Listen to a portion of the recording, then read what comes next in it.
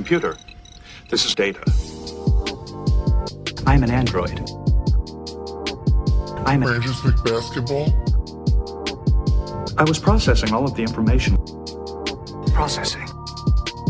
It's one of those idiots who believe in analytics. Rangers pick basketball. Analytics was crap. Does not compute. Just because you got good stats doesn't mean you're a good team.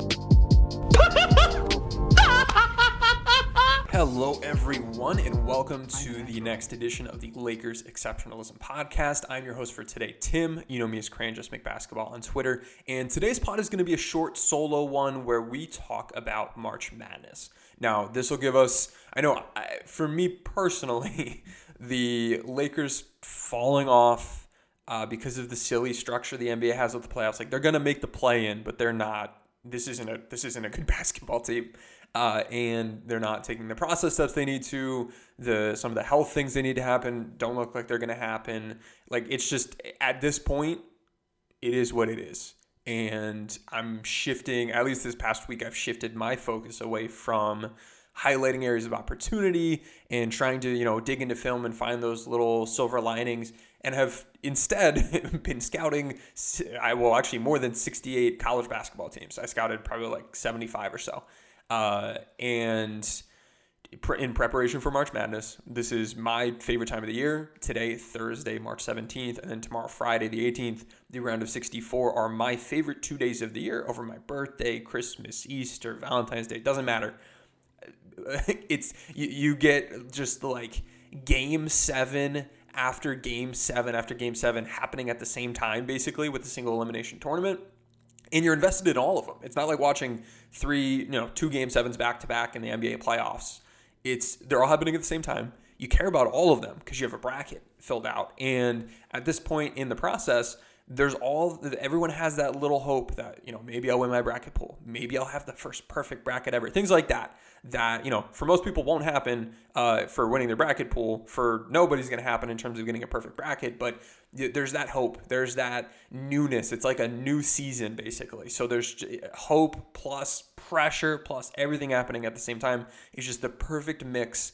And it's like all day. It's like Central Time. It's from like 11 a.m. until like midnight. And actually today I'll be at the second session of games in Fort Worth, not too far from where I am. It's the cheapest it's going to be for me. I won't need like a hotel or a flight. So just be able to make the trek over there, drive over, see the games.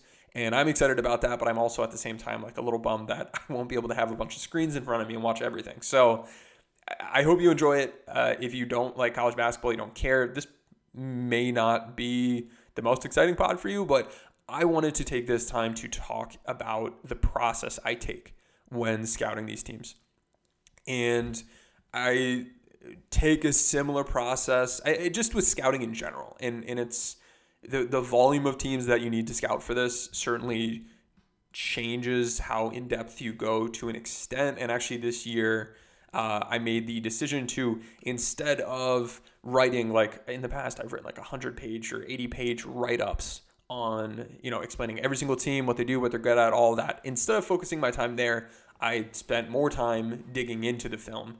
And I think that will lead to enhanced success. But this is something we've done pretty well with in the past several years. Since we started doing this, we've had 2 99th percentile brackets. Last year, we had both the teams in the title, but if Baylor would have lost to Gonzaga, we would have had a 99th percentile bracket. So that one was frustrating, but I always recommend to people, use this bracket, but then flip the title pick, because that game just means so much in the scoring.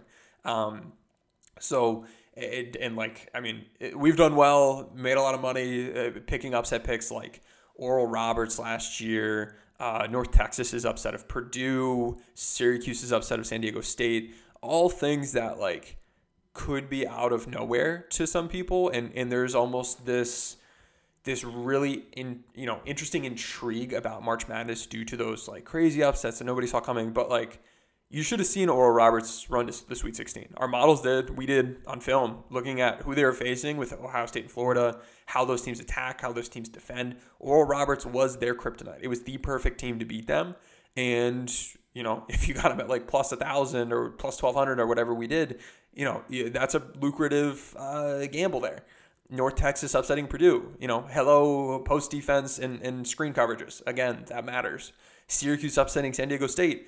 If you're playing a team that runs a bunch of zone and you can't attack a zone, you're no good at attacking a zone, that matters. Like things like that. It's not like, to some extent, there's a simplicity to it, but it takes real in-depth research and identifying really what's going on. And I was on a pod earlier this week talking about some of this process, but I'm going to dig more into it now. And by the time this comes out, brackets will be locked in. So I am more willing to actually share what we ended up going with, how it looked, and instead of just kind of like beating around the bush and talking vaguely about what that looked like. So when scouting teams, it was important for me so I'll start with this.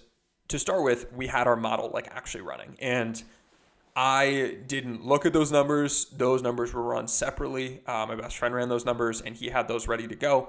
And so that wasn't like influencing my film analysis. But then I went through, did my film analysis, and then we came back together and he shared, all right, here's what the model had.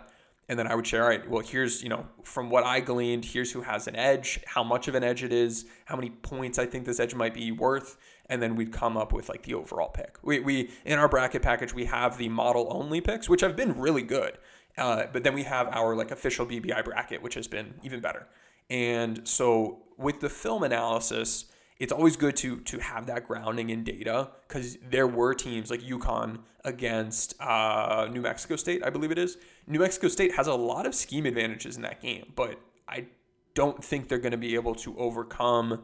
I think UConn's favored by 7 points. And like, that's not what I look at when doing this. But we had them UConn also winning from a model standpoint by around that. So it was like, all right, they are at a disadvantage from a scheme standpoint, but probably not enough to actually lose this game. Whereas there's some other teams where like the model said it's a 1 point game or 2 point game, and then there's a big scheme edge. That is a much more likely situation to have an upset. So being able to have some grounding in data, so it's not just a myopic, like, I don't know if I'm using that word right. It's not a like single lens, single focus of like who has a scheme edge, because there's more to basketball than that. And you want to have that data grounding. So I think using both sides of this for the analysis really helps give us an edge. And maybe 3 days from now, this is going to look silly and we're going to stink in March, but we've had success in the past. And at the end of the day, each of these things, like you're betting on college kids, like some kid might not have like slept well. Maybe like the fire alarm went off at their hotel at 4 a.m, like all kinds of things. Maybe they're having relationship problems. Maybe a family member is sick. Maybe they're sick.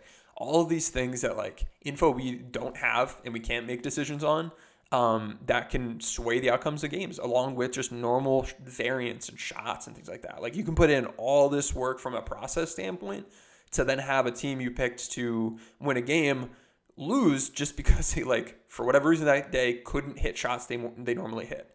And that's just part of the game. So that's why, not expecting a perfect bracket. No one's going to get a perfect bracket.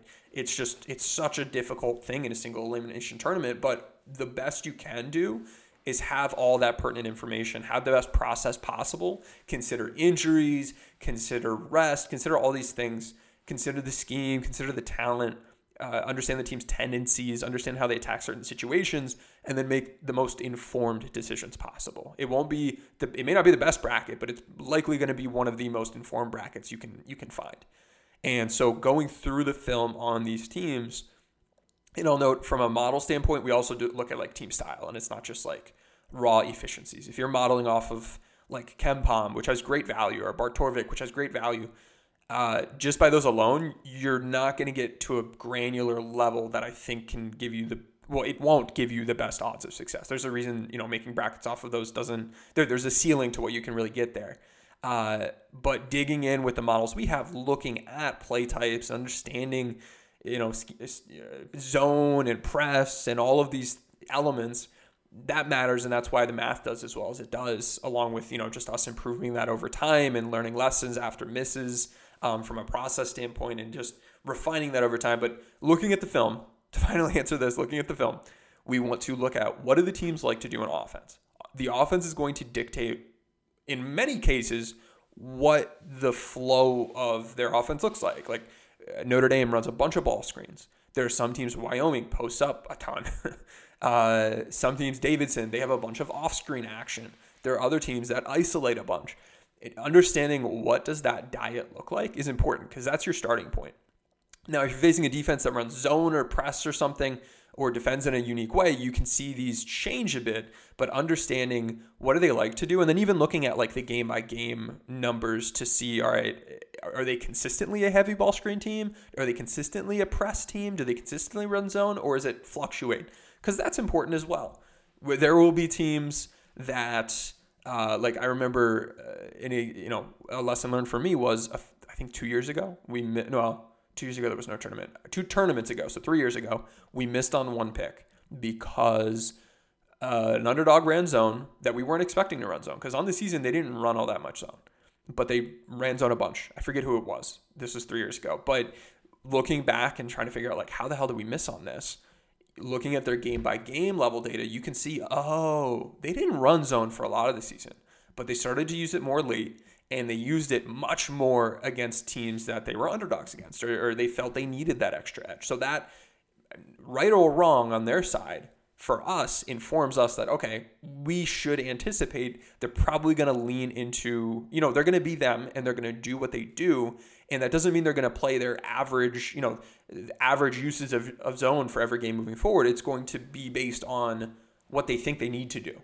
So that informs some of this as well. So you want to understand what teams like to do, how often they like to do it, and how much that varies game by game. Defensively, you want to know, do they press? LSU presses. UAB presses. Other teams press. What kinds of press do they run? Is it a token press where they're going to be in a full court man-to-man, and as soon as you get the ball inbounded, they just jog back? They're just trying to make you slow down. Is it a 1-2-2 token press where they're in a zone full court press, maybe a 3/4 court press, not trying to steal the ball, but just trying to make you burn clock? That matters, but it's a different situation than a press that is like a 2-2-1 or a 1-2-1-1 or something that is super aggressive and is actively trying to trap and is going to lead to more turnovers potentially, but can also lead to transition buckets for I guess either team. So understanding, do they press? How often do they press? What kind of press do they run, and how good are they at it? That matters. And then offensively, how do they handle different kinds of press? This is the part where having synergy film access really matters, because I can go back and I can look at film and say, all right, when the hell did they face this press? How did they go? How did they handle it? I'm not just looking at their overall like turnover percentage numbers or trying to assume how good of ball handlers they are, because how you attack a press matters. Same thing with zone. And so zone, do they run a zone on defense? What kinds of zone? How effective are they at those zones? Offensively, how do they attack the different kinds of zone? A team like Bryant, they run a bunch of zones, but they are not very good at any of them. They're not committed to any of them. And I think you can run multiple zones and be good at them. This team doesn't really seem to care about defense. And we saw them losing their first 4 game. They threw a bunch of stuff out there, but they're half-assing it constantly. And so they're not a very effective group at doing that. But there are other teams that run specific kinds of zone that are more or less annoying, like Norfolk State. They play Baylor, and Baylor has some potential injury situations they need to monitor, may have some guys out.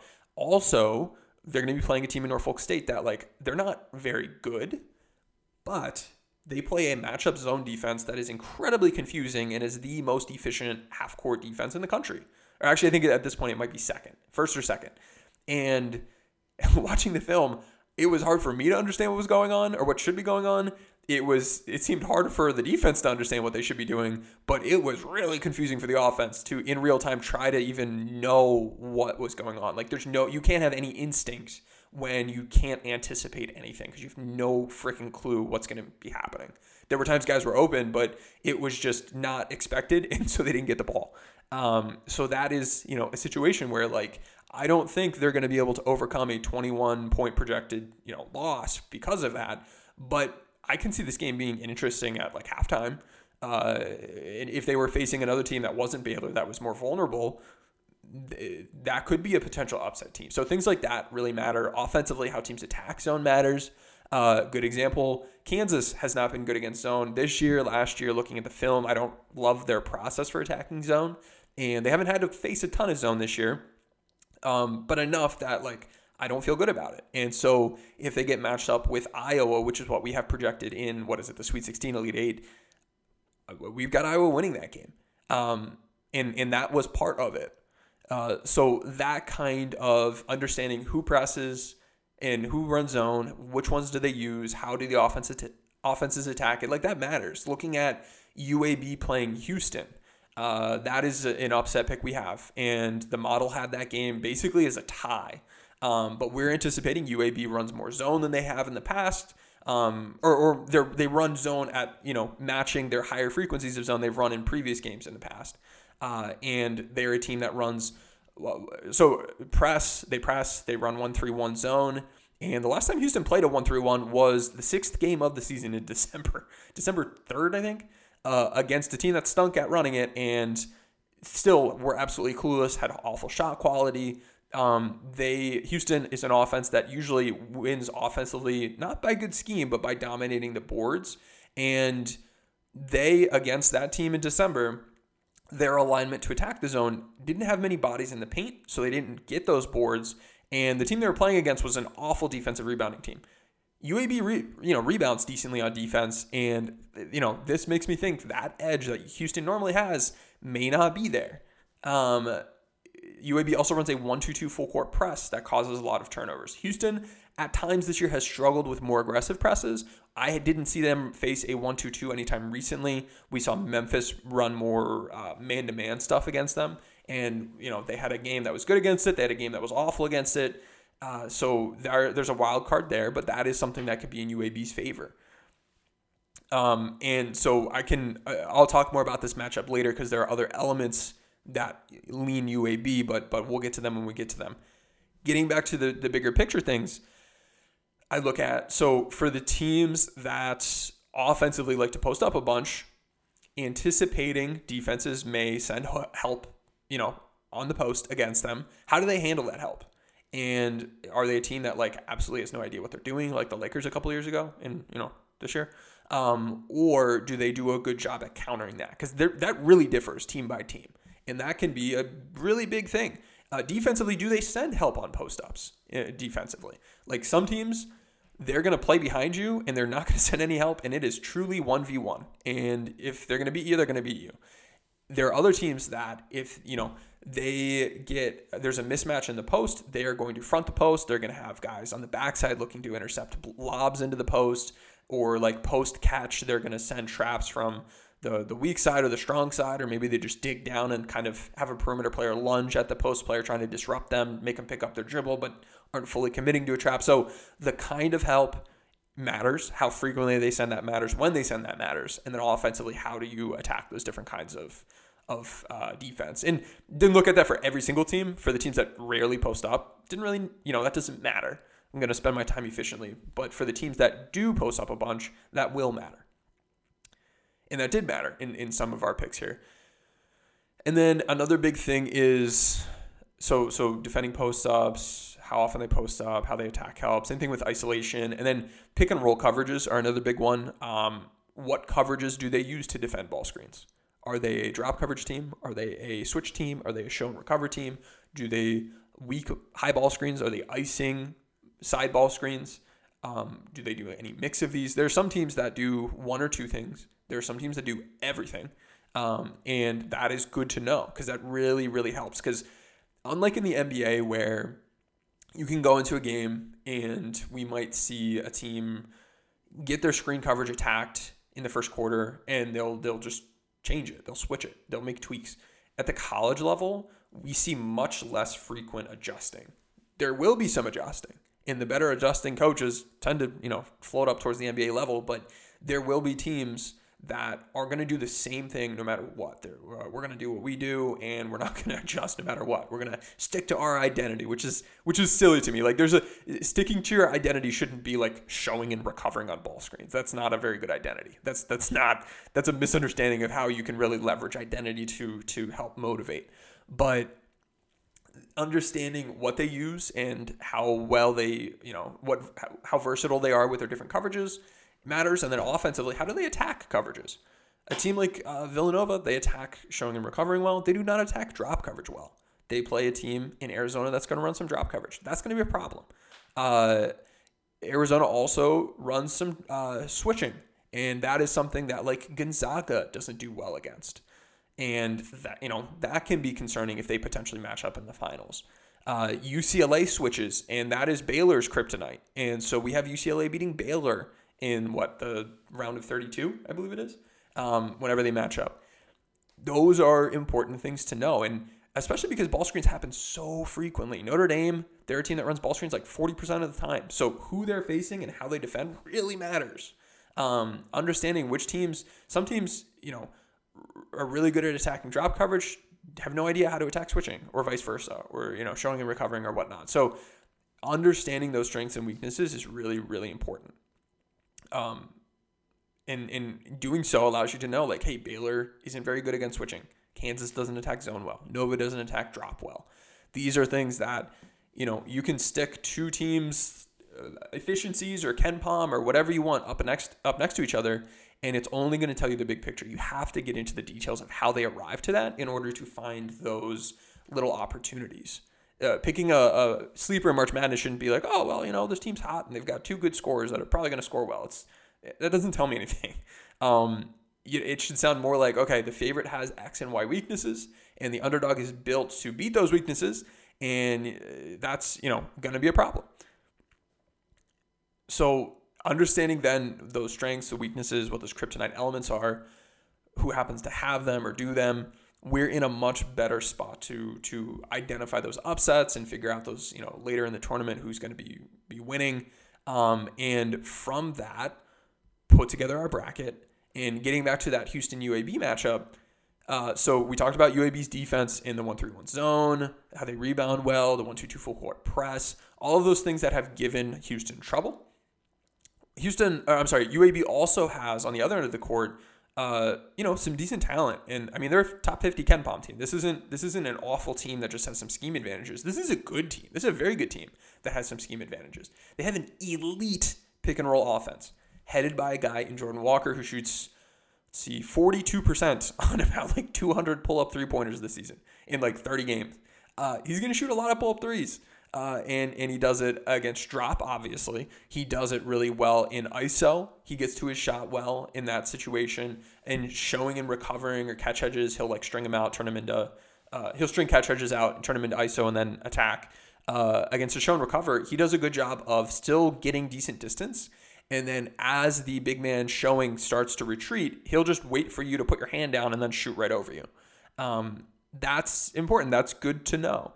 Houston likes to weak high ball screens. That shouldn't matter all that much for him. He can go both ways. He can shoot well both ways. He scores well versus switching, which Houston will do.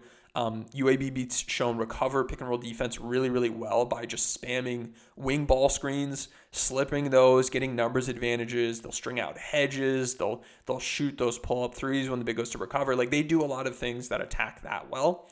And they match up well against, what Houston likes to do. Houston is also a very elite and disruptive post defense, which has helped get them to those overall good defensive numbers you see for them. The thing is, UAB rarely posts up, so that doesn't matter this game. So that's really interesting. UAB, they play, they're very good on the offensive boards. They rarely turn the ball over. They play fast on offense. They're going to be the disruptor and the smarter team in this game, and they have the personnel to capitalize. Now, all that said, we still have it projected to be a super close game. They very, very well could lose this game. But for the value in going after that, I guess more from an individual game standpoint than a bracket standpoint, there's a ton of value there. Houston, with my pre-work, they were a team I highlighted as a fraud team that does stuff well. A lot of what they do offensively doesn't work against good teams. It won't work against real teams. It won't work against smart teams. And then defensively, they're who they are and there are weaknesses to that. And you just have to find the right team that's going to attack those weaknesses in order to make them vulnerable. Moving on to the next round, we have UAB beating Illinois for some similar reasons. They're going to really attack Illinois' drop coverage with Kofi Cockburn. They're going to eviscerate that. And I just this is a team that can make the Sweet 16. This is this year's Oral Roberts potentially. And again, they could lose. They can have a poor shooting day. They can have a guy get in foul trouble. There's so much that can go wrong. It's March Madness. It's a single game thing, but this should be a good game. We'll see what ends up happening, but that is one of our larger upset picks. Let's see, what else do we have? We have Colgate over Wisconsin for, similar, like, hey, they eviscerate what you like to do defensively and what you like to do offensively. They defend really well. Virginia Tech is a team we have making quite a bit of a run. UCLA is a really interesting, exciting team. Them in Iowa, I really enjoy watching. UCLA attacks screen coverages about as well as anybody. Virginia Tech does that decently well. There's some exciting teams. You'll have to go back and look at what our actual bracket is. I'll get that posted in the Discord, but that's a bit on, I guess, some of what goes into what we get to. In our finals, we have, so our Final Four is Gonzaga, Arizona, Iowa, and UCLA. And then we have Arizona beating Gonzaga in the finals. And this is an interesting one, and I think worth digging into a bit more. Gonzaga has been they've been the best team this year. They have the best data. They're putting up 100 points on some crap teams in conference. They've fared well out of conference. They've got talent. They run a good scheme. They're set up well. The thing is, they have been much worse this year playing switching defenses, as Arizona does, due to just weak scheme attacking it. Plus, they just don't handle ISO and post-up help situations well, and Arizona sends help in both of those pretty aggressively. And Gonzaga's normal offense being able to just, by default, manufacture easy looks against drop coverage, which you disproportionately see in their conference, and showing and recovering, they're not going to, I don't think Arizona is going to go into this game and run the stuff that Gonzaga's good at attacking. They're going to go into this game switching and mix in some other stuff, but you have to be able to understand what's in their toolkit, how smart are they at deploying it, and realize that Arizona's probably not going to be running stuff that Gonzaga's good at attacking. Another big element here, looking at some just key players, is when you look at Andrew Nembhard, I think his first name is Andrew. Him and I think Rizier Bolton is the other one. They're two guys that are great pull-up three-point shooters. They do that against drop coverage. That is really where they do that. Understand, that's a good shot they get. Understanding where they get that shot is important, and that's oftentimes where they get that shot. That shot's not going to be there against this team unless Arizona stupidly, is running that drop coverage, which is still very good at. It's just not what you want to do against Gonzaga, and it's what Gonzaga faces with a lot of the teams they play in conference, even the good ones, and beat up on. Looking at other individual players, Chet Holmgren, I hope you've watched Arizona this year. They've got some dudes with their front court. I think Balo, I'm not sure how to pronounce his last name. He's the same height as Chet. He has 65 pounds on him. This man is a 7-foot tank. I have a hard time seeing him not putting Chet in a body bag going after offensive rebounds or posting up against him. That is going to be a problem. Koloko is their other center who is taller than Chet and then also has 40 pounds on him. Holmgren, he's very good. I'm not trying to say he's skinny so he's not good. He's very good.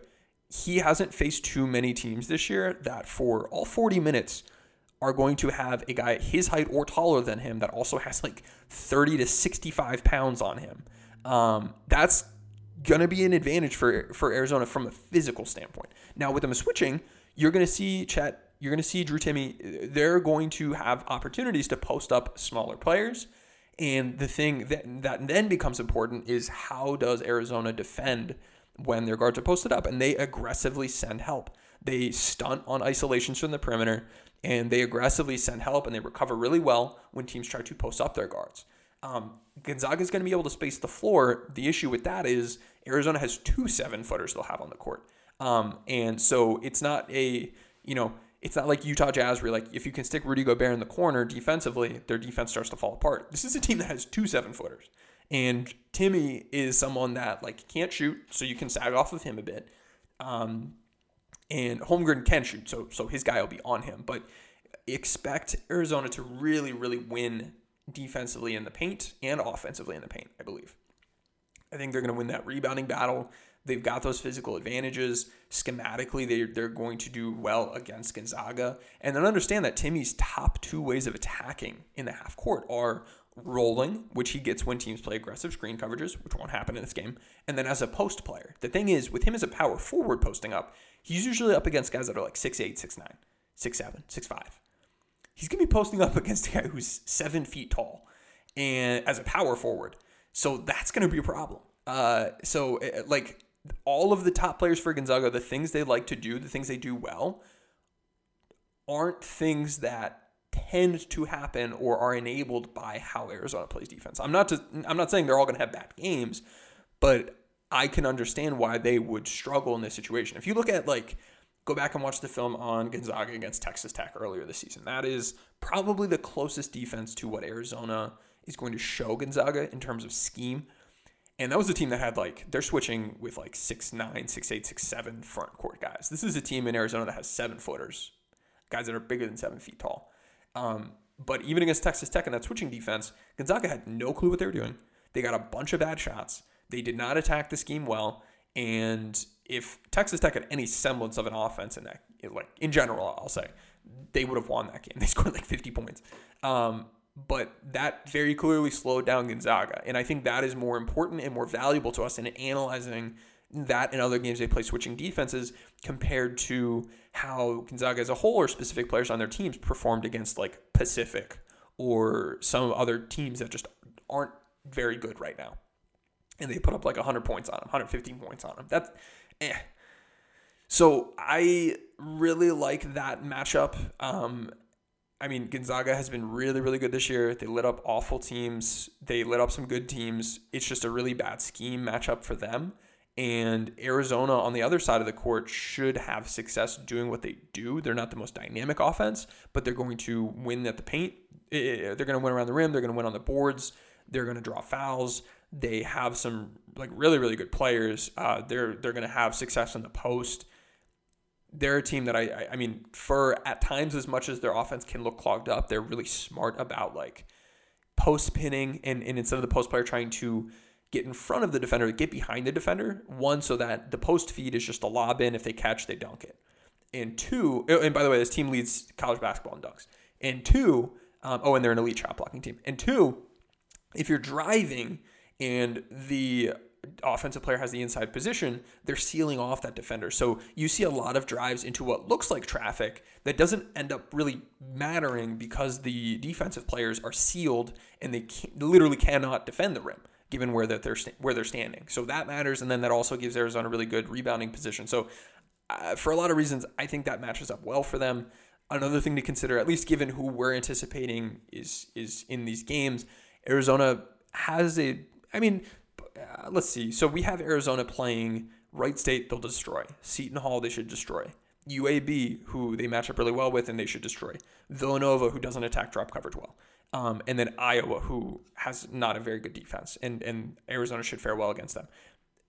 Gonzaga on the other side has Georgia State, who they should destroy. Memphis, who can be a very interesting team. We have them playing Vermont in the Sweet 16. We have Vermont beating Arkansas and then UConn. Then we have Gonzaga having to play Duke and then playing UCLA. Gonzaga has a tougher path, at least given what we're projecting, even though they get a 13 seed in Vermont, who's a pretty good team. They're an underseeded team. Memphis, they're a 9 seed in this tournament. Over the past 2 months, they've been a top 9 team in the country.